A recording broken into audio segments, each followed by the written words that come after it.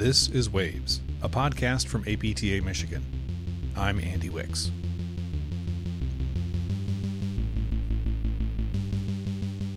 I've said it before, and I'll say it again. The physical therapy profession is full of unusual and amazing opportunities to practice our craft. Today's guest is no exception to that. Dr. Katie Franklin is a physical therapist in a NICU, or neonatal intensive care unit, in a hospital in San Antonio, Texas. We talked with her about how she came to work with the littlest humans, her passion for helping others, and why the Alamo will never be forgotten.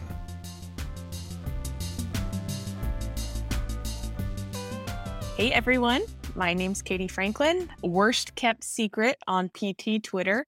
I am at Neonatal PT. Andy was kind enough to ask me to be on the Waves Michigan podcast, so I'm super excited to join y'all tonight to talk about neonatal therapy. And by the fact that you said y'all tells me that you are somewhere in the South. Where are you at? I live in San Antonio, Texas. Where you recently famously said that the Alamo was awesome, and I have to take umbrage with that statement because I have been to the Alamo and I was underwhelmed. Oh, come on. I'm just saying. It was a lot smaller than I was expecting it to be, and well, whatever. I don't want to disparage your fine city because the rest of San Antonio was nice. But we can talk about that later. I've never been to the Alamo, so I don't have Alamo-related commentary. So you automatically fall as a point into my category because I make the rules, and I just decided that now it's two against one, and we win. That's fine. No, most of the time, people who come to San Antonio, it's like, oh, we got to go to the Riverwalk. We got to go do the San Antonio thing.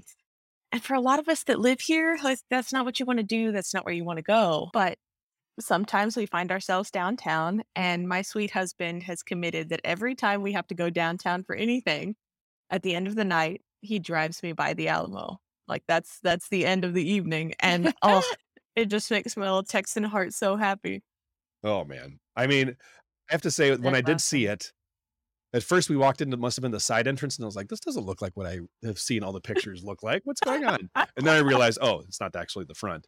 But it is, I mean, okay, we're going off on a tangent, but the Alamo, yes, it is an incredibly important piece of history and is very, very important to Texans. I get it. It's just surrounded by so much schlock and tourist traps and, you're right. But whatever. Right. Hey, it's not the Alamo's fault. I don't know, Andy. I'm Googling pictures of the Alamo. It looks pretty cool. Doing some like 360 looks around for sitting in the front of the Alamo, then you'll see what I'm talking about. Anyway, I know I'm not winning any points for people in Texas, and I apologize for that.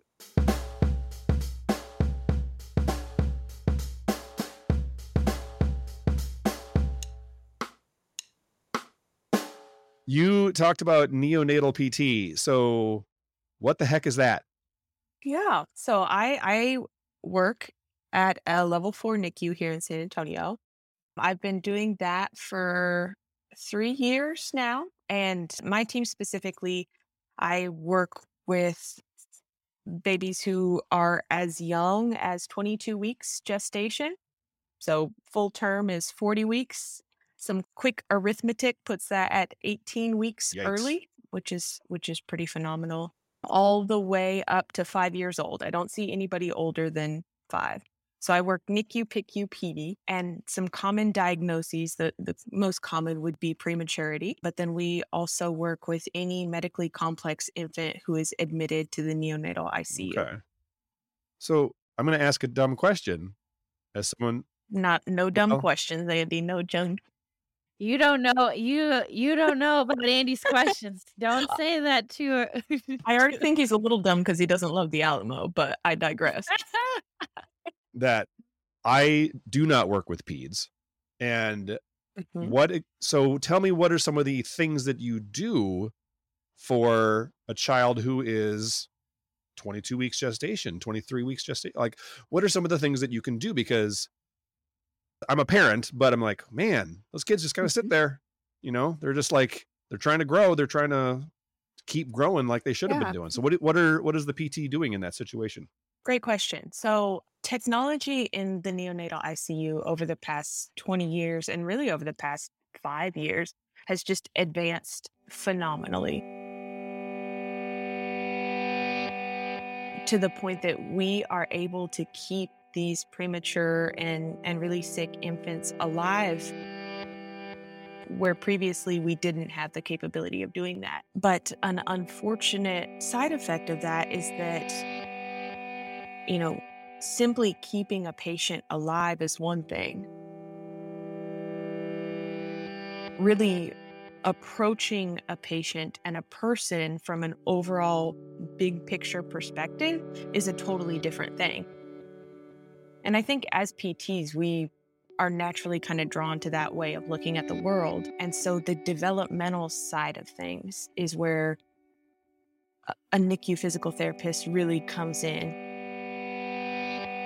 and is able to enact some pretty significant change, I guess I would say. And so that's really a huge role that the NICU PT plays, is approaching these really premature, medically complex infants from that neurodevelopmental, neuroprotective perspective. And so I hate the phrase "it depends" in PT, like PT education. That's our favorite. That's our favorite phrase. Shut up and give me an answer. Like, are you kidding me? That's a cop-out.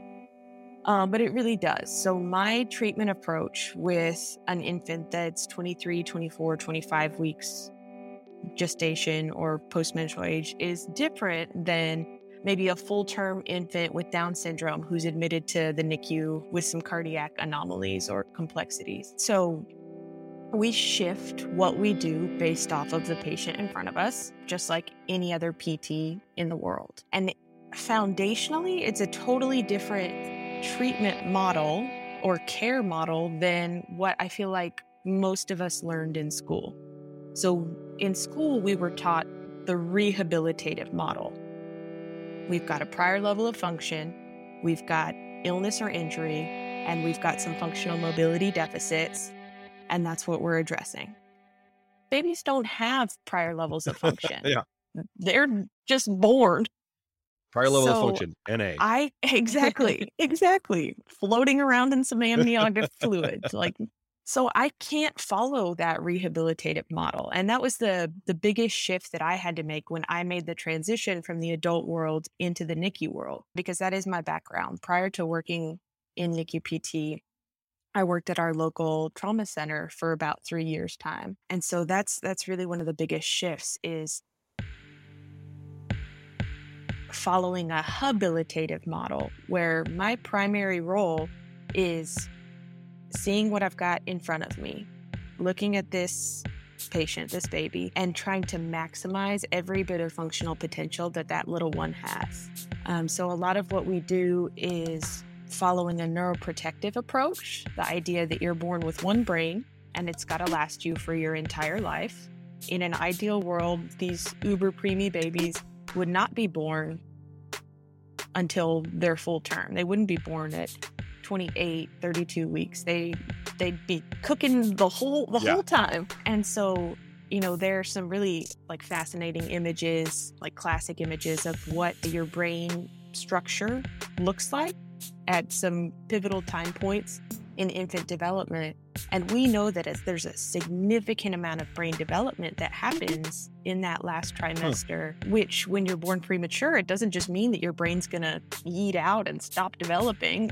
That's ongoing. So my role as a NICU PT is to help to support that brain development in as positive a fashion as possible. And then on top of that, which I feel really strongly about this, it's too early in this interview for me to get on my soapbox. But here we are. We have soapboxes all over the place, so help yourself. Climbing up on it right now. It doesn't matter how good I am at any of the things that I do.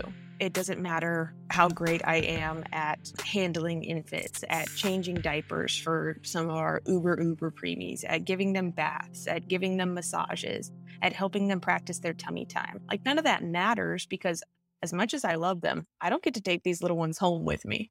I would be arrested if I did. Well, and there's temptation because they're all a baby snuggler, not a baby smuggler. Exactly. One letter makes a big difference.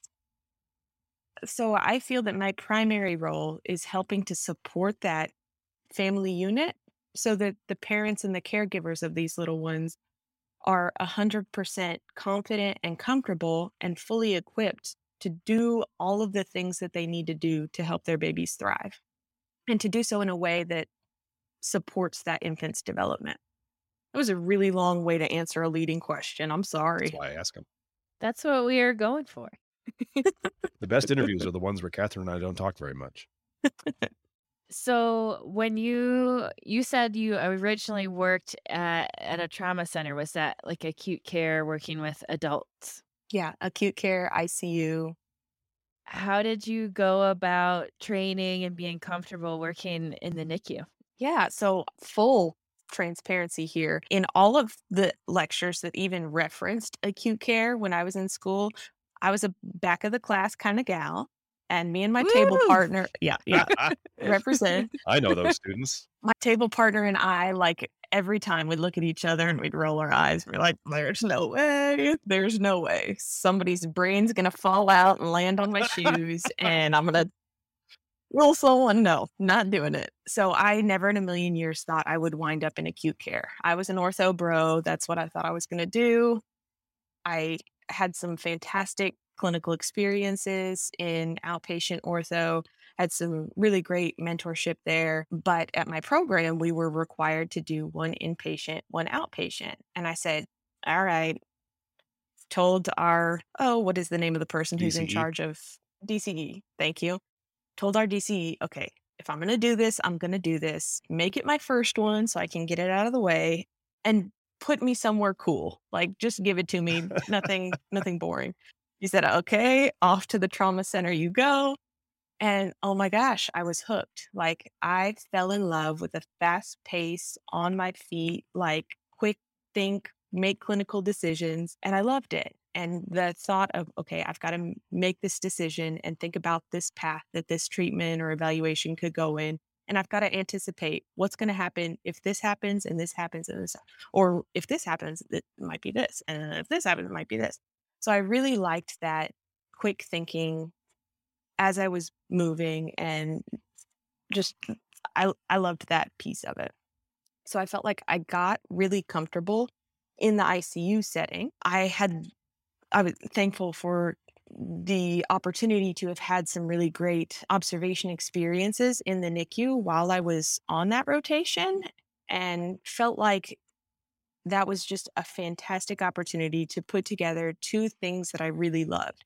That fast natured, quick thinking, on the move ICU environment, and then also some really skilled manual therapy techniques and, the overall big picture perspective that you've got to look at when you look at a neonate. So my path to the NICU may not be the most traditional, but I felt like I got really comfortable in the ICU working in the trauma center with some really sick patients, really critical patients. And then I just got more and more comfortable making my patients smaller and smaller and smaller. Was lucky enough to land a gig training in the NICU, which those are hard to come by. Those are few and far between. Unfortunately, NICU PTs sometimes stand as kind of a gatekeeper to the NICU environment, which means that we don't have any young folks up and coming and training. And then as we get older and older and we age out, there's nobody to kind of take the reins over. So that's another soapbox situation. We don't need to get into that. I told you we had soapboxes for But days. I was lucky enough to train in the NICU setting.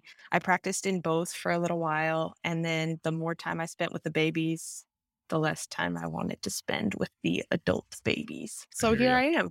I hear you. I think it's hilarious that DCE probably, as soon as you gave your list of demands, that DCE is probably like, excellent. I know exactly where I'm going to put Katie. Yeah. I'll show her. And we're good friends to this day. And he just gets a kick out of it every time. Like every time I run into him, every time we get together, he's like,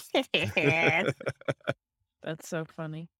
yeah. He changed the course of your whole It's career. amazing. The He power of really someone who is did. like that. He really did.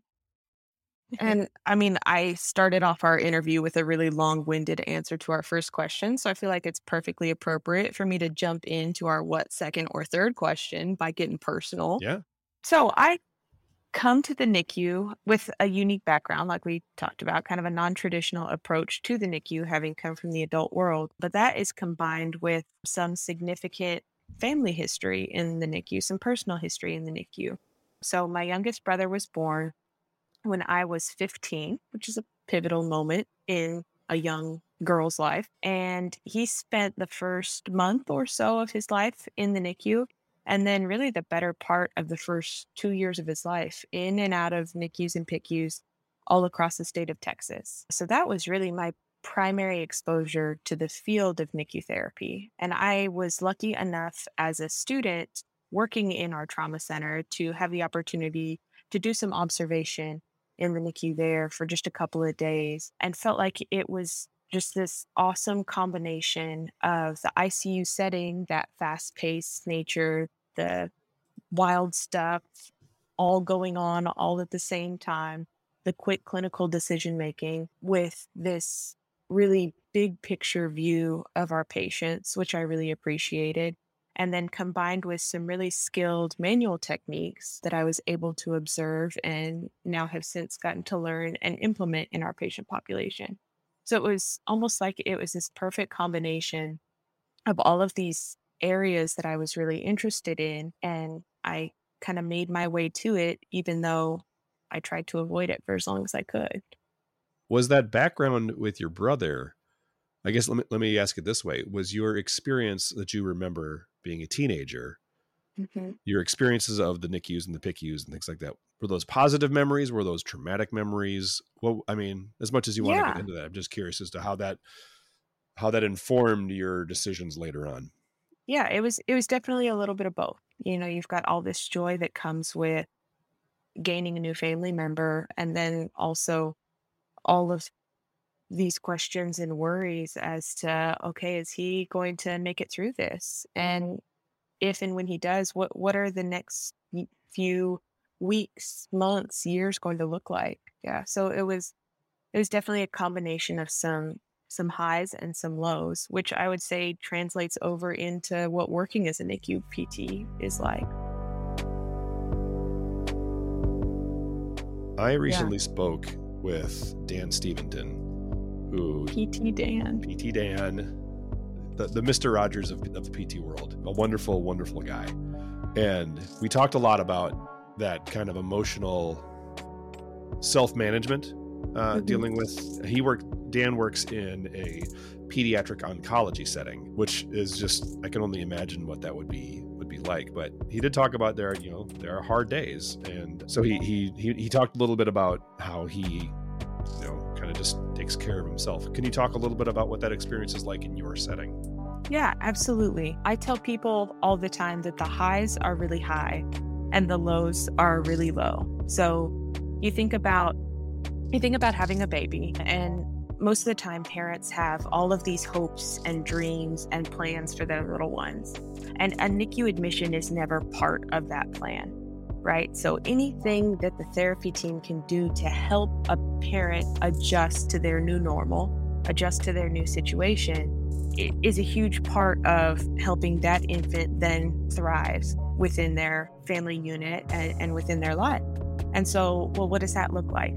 Sometimes for some of our 23, 24-week infants, that looks like helping a parent get to physically touch their baby for the first time, which is a really special experience. And we can be a part of teaching a parent how to do that in a way that helps to calm and soothe their baby, as opposed to overstimulating them or overwhelming them. Sometimes that means you help a dad hold his baby for the first time, which, oh my gosh, you talk about tear jerkers, like that is so special. You help a mom give her baby their first bath. Like those are the moments that, man, you can't beat the high that comes from just getting to play a small role in being a really special part of that family unit, getting to come together for the first time. And on the flip side of that, the lows can be really low. The mortality rate in the neonatal ICU is not insignificant, and you get attached to these babies and to these families, and sometimes everything possible that can be done from a medical intervention perspective happens, and the outcome is still not what anyone would hope for. And those are really hard days. Those are definitely really hard days. And I think part of the reason why I avoided the whole pediatric world to begin with was because I was worried that I would personally get too invested in that, given my family's history, and I would have too hard of a time separating my personal and my professional life. But the longer I've done this and the more I've learned is that really is an asset. That's a skill, that's a strength that I have. That empathy is something that does nothing but make me a better therapist. And so over the years, I've learned some tips and techniques and strategies to help to, leave work at work and be at home when I'm at home. But I think all in all, not becoming immune to the hurt helps me to celebrate some of those highs that I get to be a part of so much more. Catherine, I remember you saying in an interview a while ago about how you knew you needed a vacation when Oh, yeah. you tell the story. You tell it. Yeah. So when I've been practicing it'll be 5 years in September. And initially as a new grad, I think that was one of the things that was hardest for me, is like having a barrier of like, I was just find myself like thinking about my patients and people all the time, like on the weekend, at home. And I having the ability to create that separation or that distance has been something that's like helped me be on it. Because honestly, I think if I hadn't improved in that, I don't know if I would have been able to continue working as a PT. But what I had mentioned to Andy a while ago was I can tell sometimes if I'm like need a vacation or if I'm getting burnt out, because normal me like reacts really positively naturally when people are excited about how they're doing in therapy. And I can feel I'm getting burnt out when someone is telling me they're like really happy about, like, now most of it's related to like, oh, I ran after my kids and I didn't leak, or like my pain wasn't, getting in the way of like having sex or whatever they're wanting to do. And if I have to remind myself to like react positively, then I know I'm like, okay, we're feeling emotionally burnt out right now. Yeah. So I guess what is your, like, if you feel comfortable going into more detail on it, like what is your perspective on like what has helped you be able to kind of create those barriers or separation? Yeah. I think it's hard. It is absolutely hard. And working with adults in the trauma hospital, you're exposed to secondary trauma through that role as well. But for some reason, it just feels different when it's a child, and especially when it's a baby. Bad things happen to people all the time, but bad things are not supposed to happen to children, right?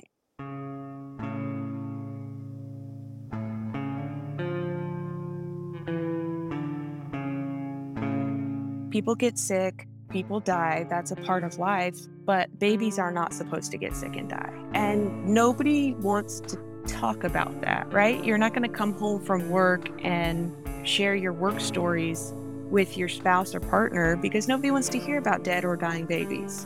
That's not dinner table discussion, right? And so I have found that really leaning heavily on my work family, my coworkers, has been a good strategy for me, because they're a lot of the only people in the world who know what it looks like when you're having to go through something wildly traumatic in the NICU setting. So, in the moment or immediately following the moment of a traumatic situation, that can be really helpful, even if it's not a full decompression or, let's sit around and hold hands and talk about our feelings. No, but knowing that somebody is living that same thing right alongside you, and knowing that by and large, it's somebody who cares just as much as you do about what's happening is helpful for providing that solidarity. And then figuring out how outside of that, how to deal with it and manage it and move on from it without, just circling the drain, like just dwelling on it and overdoing it with beating it over and over again. I think that's something that is still a work in progress, to be honest, but that's been part of the work of being able to work in the NICU for a prolonged period of time. So all of the regular self-care recommendations. I eat lunch outside every day. I have to soak up a little bit of sunshine, gives me a break, gets me away from the constant beeping of the monitors and the sensory overload that comes with that environment. I can just soak up some sunshine. I can enjoy some conversation with my coworkers, can eat my lunch and relax and then get back to it. There are days where I drive home from the hospital and I don't play the radio and I don't talk. I just sit there kind of in silence and I decompress and I handle the emotions that need to be handled so that when I walk through my front door, I'm in a better place. And exercise and good sleep and eating well and all of those important things that we know we're supposed to do to take care of ourselves to begin with. As much as sometimes I don't want to, they really do make a difference. And then sometimes just coming home and snuggling the puppies is really what you need to do to get reset and be okay for the next day. I think we have a record on this podcast of being pro emotion and recognizing that we have them and that it's okay to process them and that we are better people and therapists when we do this. And absolutely we are worse at all of those aspects if we just turn ourselves into zombies. Absolutely. Huge fan of the real therapists too. Those guys know what they're talking about. Yeah. Talk therapy makes a big difference. So big proponent of that. I think we've finally gotten away from where that's a stigmatized thing in our culture, but that's we're getting better at it.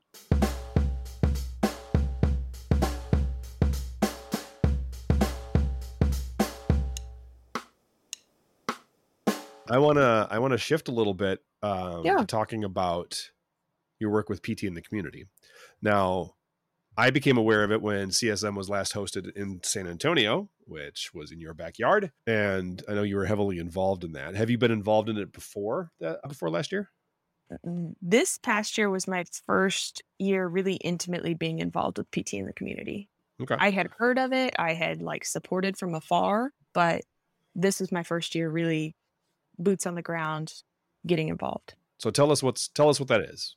Yeah. So PT in the community is a local effort that was, the history behind it that I've learned more about it as I've gone along was this idea that for things like CSM, you got this truckload of PTs, PTAs who all come together to these conference sites. And usually we leave a mess and a bar tab and with a feeling of having learned a few new things and gotten to hang out with our PT friends. So the founders of PT in the community got to talking and thinking and probably drink and came up with this idea that we should leave behind something more than that. So they created this initiative to identify local groups in the community, in the cities and towns that CSM is hosted in, and partner with those local groups to be able to give back in an appreciable way. So a few things came together to get me involved this year. Patrick Berner has become a close friend. We adjunct together. And so I've gotten to know him over the past few years that we've been working together. He approached me and said, hey, CSM's in San Antonio. You live in San Antonio. This thing is kind of growing and building, and we're able to raise more and more funds every year. And with those funds, we're able to buy some really cool supplies that we're able to donate for our PT in the community initiatives.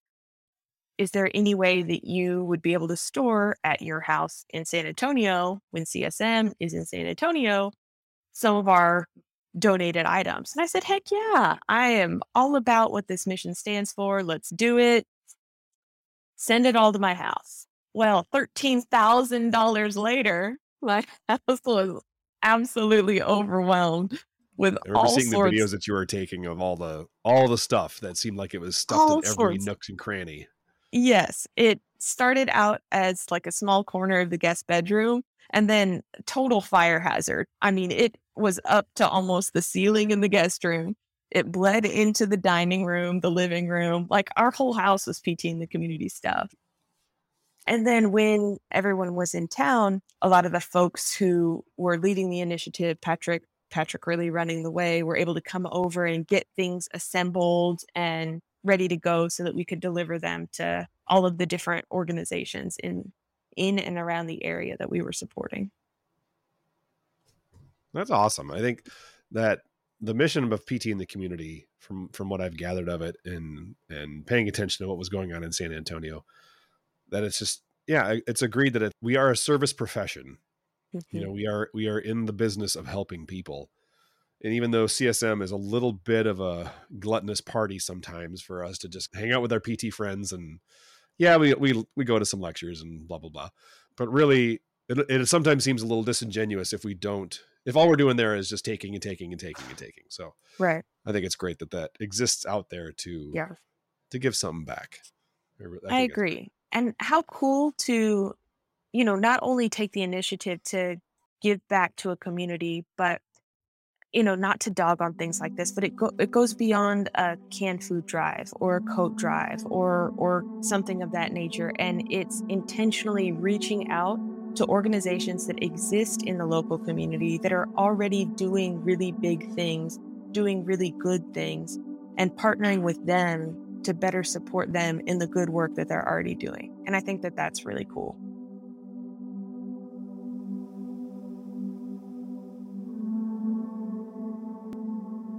Those are the two main talking points I wanted to hit on. Anything else you want to talk about, Katie? I don't know. I mean, this is like I said, if you got soapboxes you want to stand on, we can stack them on top of each other if you want. Doesn't matter to me. So I have another thing because I stalked you and I found this bio of you that was, I don't even really know where it's from, but it was the first thing that came up on Google. And so I was reading your bio on there, and it said, boy. are you pursuing a PhD? I'm working on a PhD. Yes, that's why I got these bags under my eyes. It's a good thing we stopped recording the video. So tell us about that process. Yeah. So through PT school, I always kind of kicked around in the back of my mind, like, hey, this would be a really cool thing to do someday. And there were a few classes where I helped to tutor some of my classmates and got some feedback. Like, I feel like I'm sitting here just tooting my horn, and I don't want that to be what comes across. But got some really good feedback from some classmates that, yeah, you take these concepts that I'm having trouble understanding, and you're able to put them in a way that resonates and that I feel like I can understand quite a bit better. So that was something that I had kind of kicked around for a while. The first time I ever took a student as a clinical instructor, it's like, oh my gosh, this is the best thing in the world. Because if I could pick one thing, if someone were to ask me, what is the one thing that's made you a better physical therapist? 100% it's being around students. Because not only do you have to demonstrate your own clinical skills, but you have to be so comfortable with your rationale and your clinical decision making process that you can explain it to a student who is like a little chihuahua, super excited about the world and going to like be the best PT that there ever was and wants to know the answer to every single question that ever existed in all of humankind. And so you got that looks at you with just like deer in the headlights. Holy crap, what's actually going on? I have to touch a real patient today. Are you kidding me? Yes. Yeah. So you've got to be able to really, I felt like that was a pivotal moment in my career where it's like, okay, I really got to know what I'm talking about here. Like I can fake it till I make it up until this point. These students are asking questions and I got to be able to know my stuff. So I just loved the process of being surrounded by students as a clinical instructor. Had the opportunity to pick up an adjunct gig and have kind of been increasing my responsibilities with that. over the years. And that really cemented the idea that, okay, this long term physical therapy educator could be the route for me. Like this is something that I've felt like I've considered for a while. A lot of things are coming to fruition to make it happen. And I could really see myself taking off and going down this route and having a really fulfilling career. So the path to faculty, Andy, you know this because you're living this, can be a little bit difficult given some of the requirements that faculty members have to obtain. So I knew that as a relatively young pup without, 20 years of experience and a whole mess ton of specialty certifications, that I likely was going to have to be part of the 50% that had a terminal degree in order to teach full time. And when I think about what I love about the physical therapy field, it's the fact that it's so versatile and that I could work in the adult ICU for a number of years prior to transferring over to the NICU. And I didn't have to go back and complete some additional training. Like I was able to do a really good on the job training program with some great competencies and some good mentorship, and I could pivot in my career. So I felt like, the path towards uber specialization maybe wasn't the route for me for teaching. So the PhD seemed like more of a natural fit.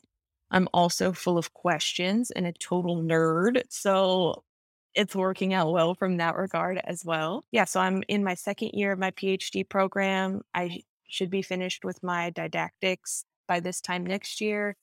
And I'll take my qualifying exam and make my way through dissertation and have that final terminal degree stamp, barring any unforeseen life circumstances. So it's a PhD in physical therapy through Texas Women's University. Love that program. Anyone considering a terminal degree, even remotely, would strongly recommend it. It's a hybrid program, so it's super flexible. You can continue to live where you are and work where you are, travel down to either Dallas or Houston while you're doing your thing from a clinical practice perspective. And it's really geared towards PTs who are thinking about going into full-time teaching or research. Everything we've done has been super practical, super functional, made a lot of really close friends, and have learned so much through the process and have really enjoyed it. So my focus is on the intersection between physical therapy practice and education and the idea of disability bias and ableism within the profession. Interesting. That's the area that I would like to take for my dissertation, and probably going to be my research pathway for the future of my career. I mean, we can talk about that all you want. Yeah. Yeah. So I feel like, here we go, soapbox climbing up. By and large, as a profession, we are a group of non-disabled individuals, and the systems that are in place are what kind of allow that to continue. And we have an intimate relationship with the disability community. But in terms of representation, like there are not very many disabled PTs. There are even fewer disabled faculty members. And as much as we would like to think that we're welcoming and we're inclusive of those of all abilities, really when it gets down to it, maybe we definitely fall short in a lot of areas. I think if you were to survey 100 PTs, 99 of us would say, no, I don't have any bias towards disability. Look at me, I'm helping them.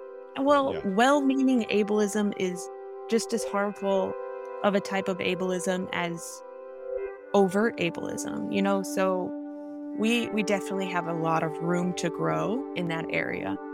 And I'm hoping that this future line of work that I've got envisioned for myself with all the stars in my eyes and the hope in my heart is going to be being able to bridge the gap between the disability studies world and the disability community and current and future physical therapists, so that we're better able to work together to really provide a much higher quality of care.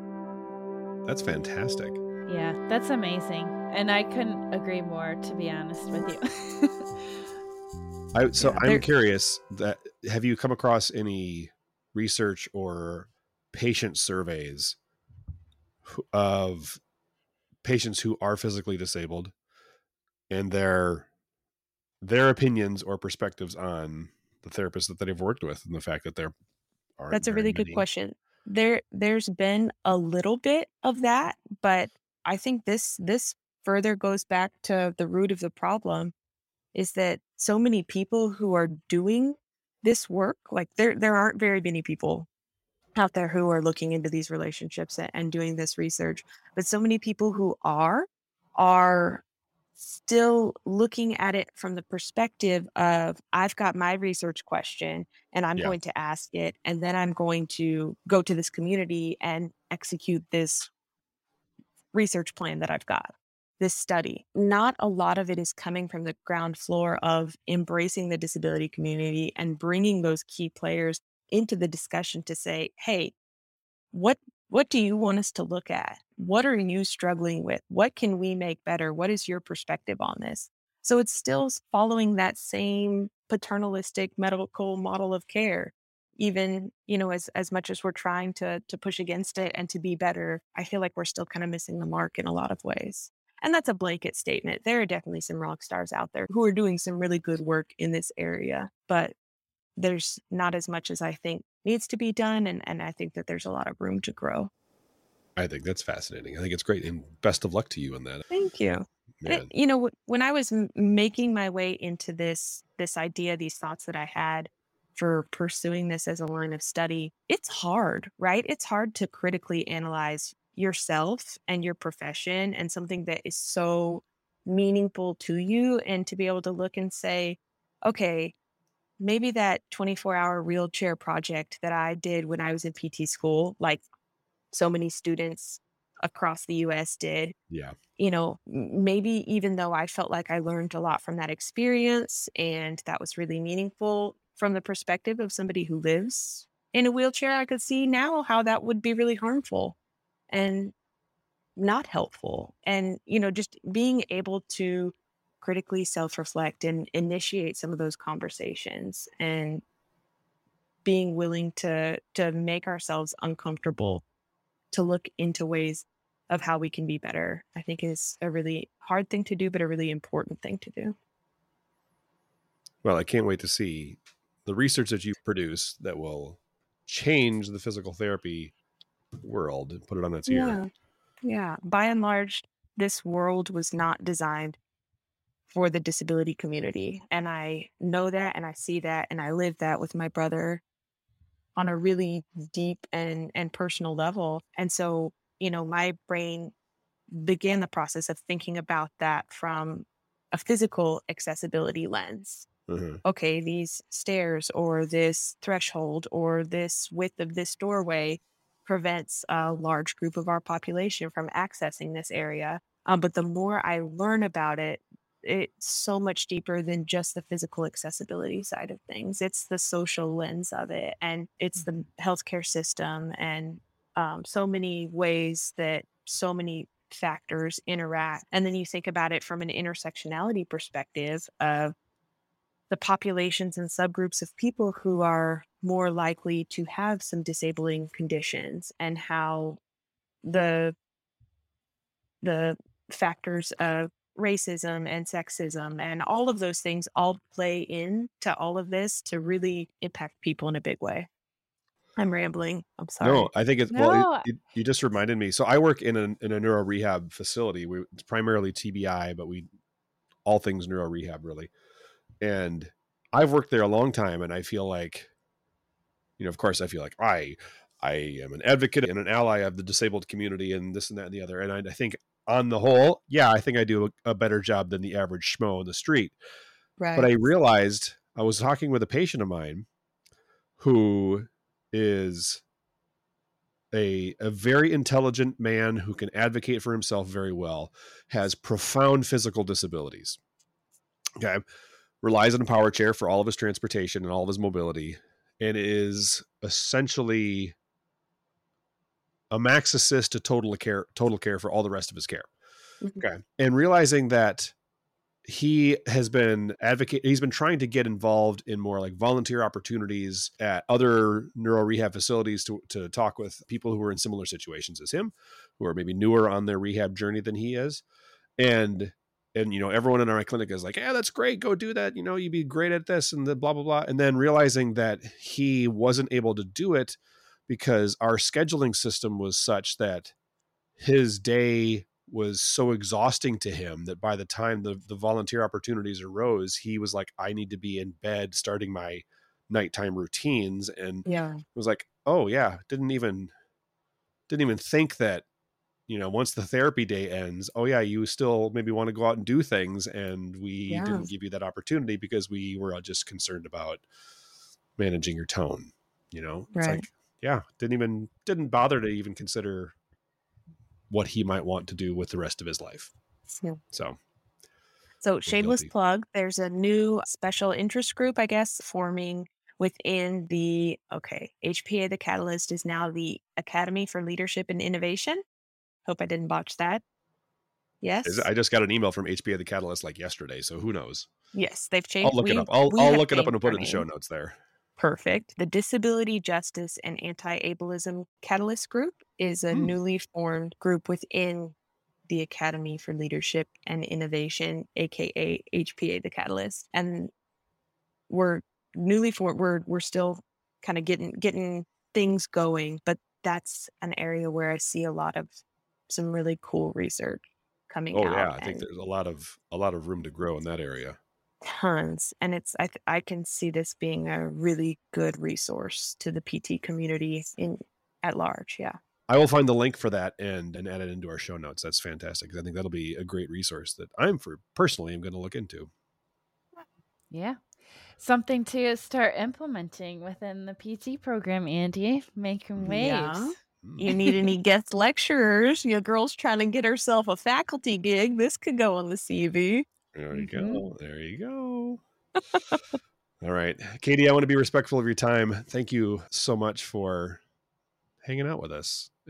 I'll give you the opportunity. Any parting thoughts? Or how about this? Do you have... Oh, okay. I have some parting thoughts. Okay. This might be another 20 minutes. Y'all buckle up. All right, cool. Uh-oh. Yeah. So we talked about how my path to the NICU is maybe not as traditional as some. So I get questions all the time. How do I get into the NICU? How do I get a NICU gig? And you could do what I do and just get really comfortable in the ICU and then weasel your way into the NICU as soon as they'll let you. But maybe some more productive routes could involve residencies, fellowships. There are some NICU specific fellowships and some fantastic pediatric residency opportunities out there. I understand that that's not an option for everyone.